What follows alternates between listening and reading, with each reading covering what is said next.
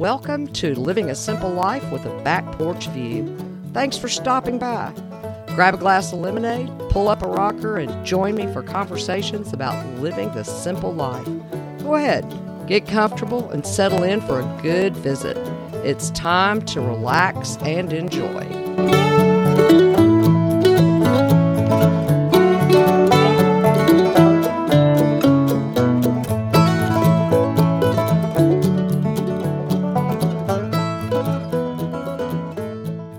Country roads. The romantic image that comes to mind with just two little words. Songs have been written about them. People have dreamed of these roads leading them home.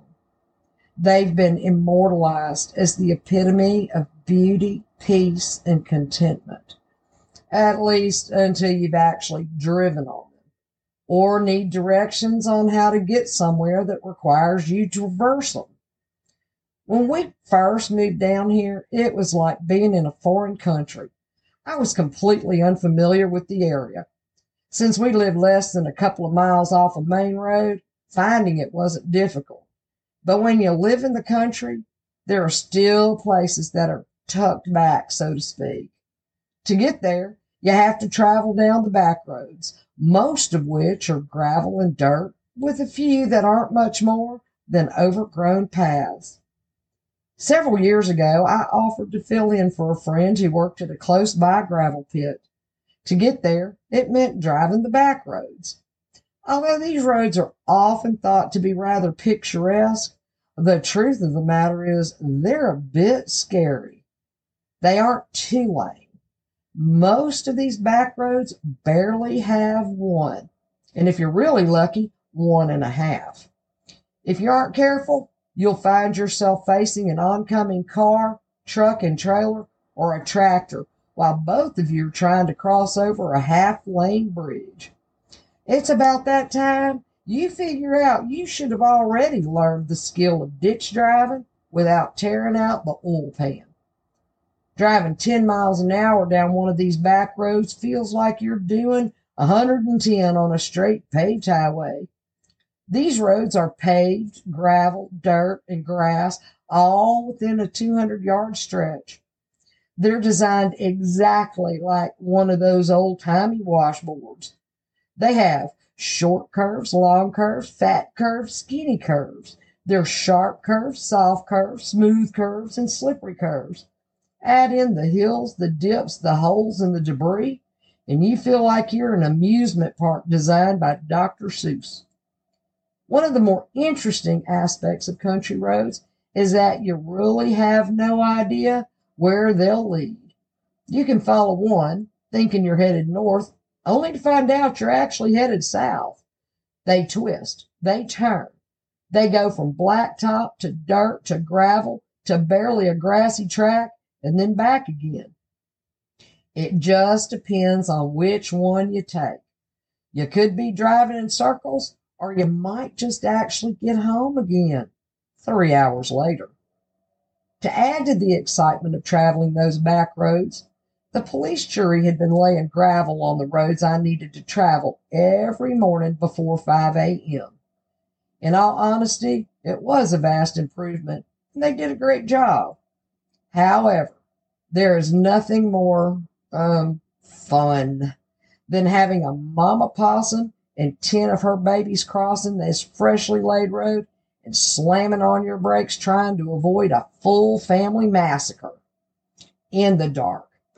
Even at a slow rate of speed, the fishtailing idea probably made somebody think some idiot decided to use the road as their canvas and drew a whole bunch of whorls, circles, and squiggly lines and then called it art. At one point, I had to cross parish lines.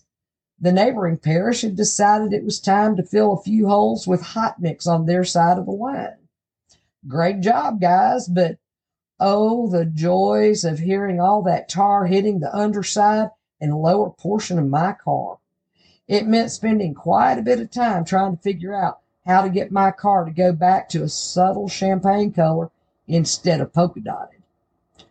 Regardless of the condition of the road or the direction they take, There truly is nothing like taking a leisurely drive down a country road early in the morning and seeing the sun filter through the trees.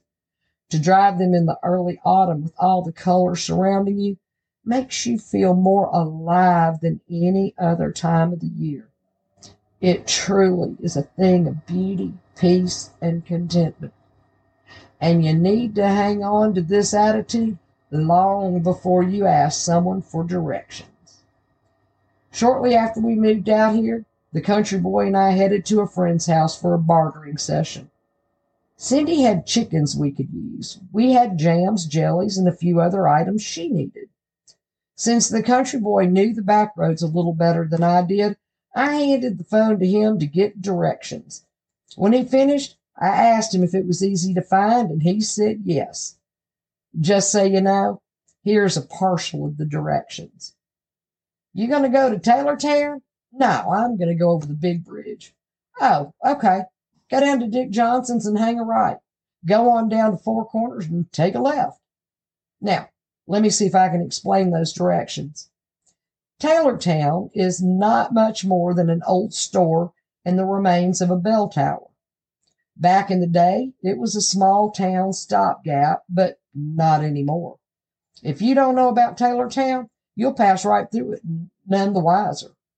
The big bridge, as opposed to the smaller ones we have around here, the big bridge is known as the one that crosses over Lake Bistineau.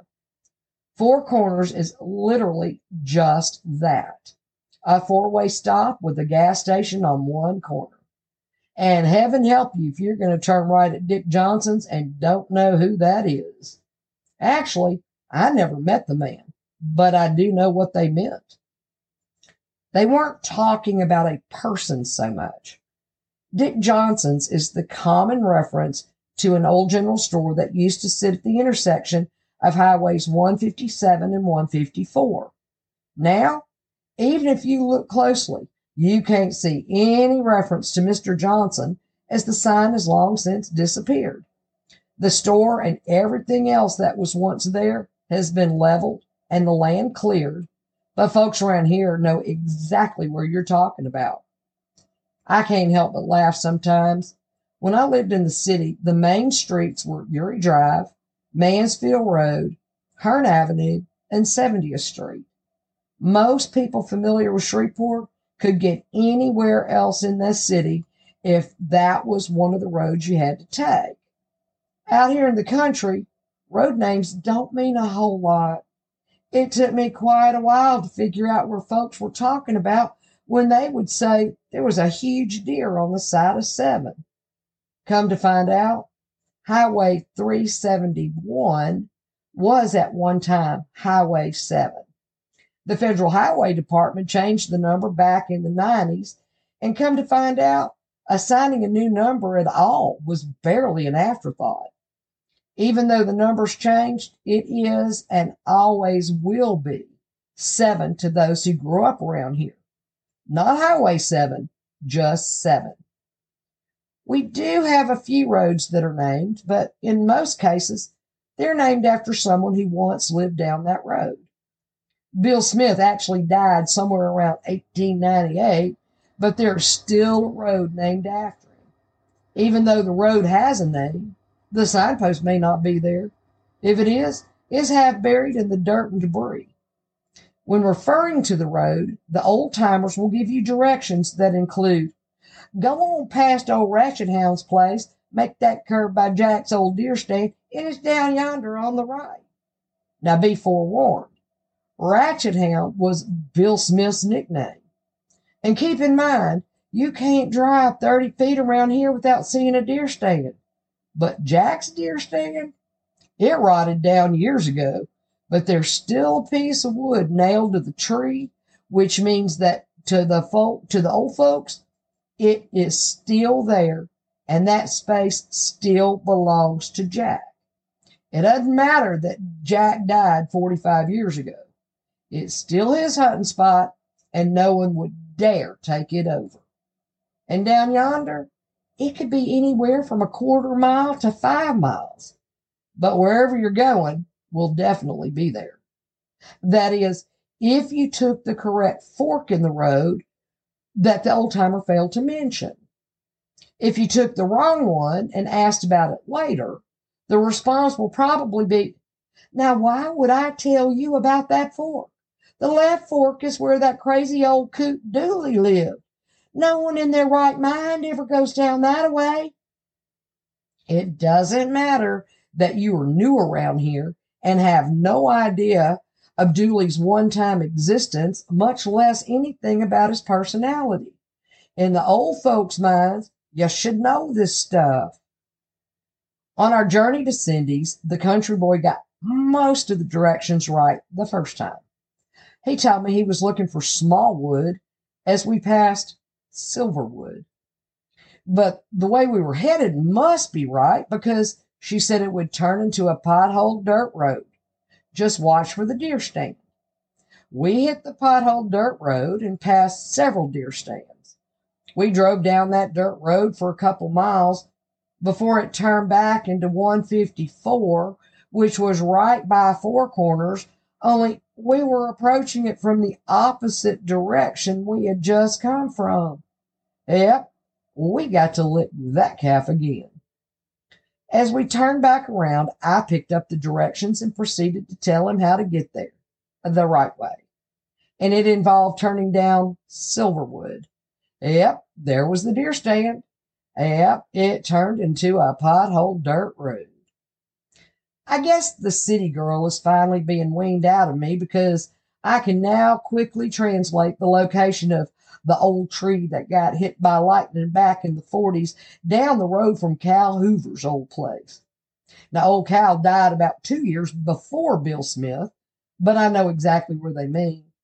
If I get any better, I'll have almost gotten to the point where old Bill, Jack, and Cal will be getting a place set at the table for Thanksgiving. Now, I'm not so sure about inviting Dooley. I may just have to take a plate down to him. At least I have a good chance of not getting lost if I ask that much for directions. Country roads, they really do finally lead you home. You just have to be very careful in trying to get there and have an exceptional sense of direction. And make sure you pack a lunch just in case. If you want to learn more about the topic at hand or get the transcript for this episode, just visit my website at www.thefarmwife.com/podcast. That's the resource page for this podcast, and I have it set up by episodes to make things easier to find. To help you out, this is episode 16. And while you're there, you can leave your comments at the end of the page. Be sure to tell me what you think and share your own thoughts and ideas. I'd love to hear from you. If you have questions or need some help with directions on the back roads of life, you can stop by for an email visit at thevirtualporch@gmail.com. And be sure to subscribe. You don't want to miss a single conversation. I'd also appreciate it if you would rate, review, and leave a comment on this episode. And tell your friends to join us. I'll be sitting on the porch every Monday morning waiting for your visit. Thanks again for stopping in. I'll see you next week on Living a Simple Life with the Back Porch View. And while you're waiting on the next episode, grab that glass of refreshment, pull up a rocker, and sit back for a while.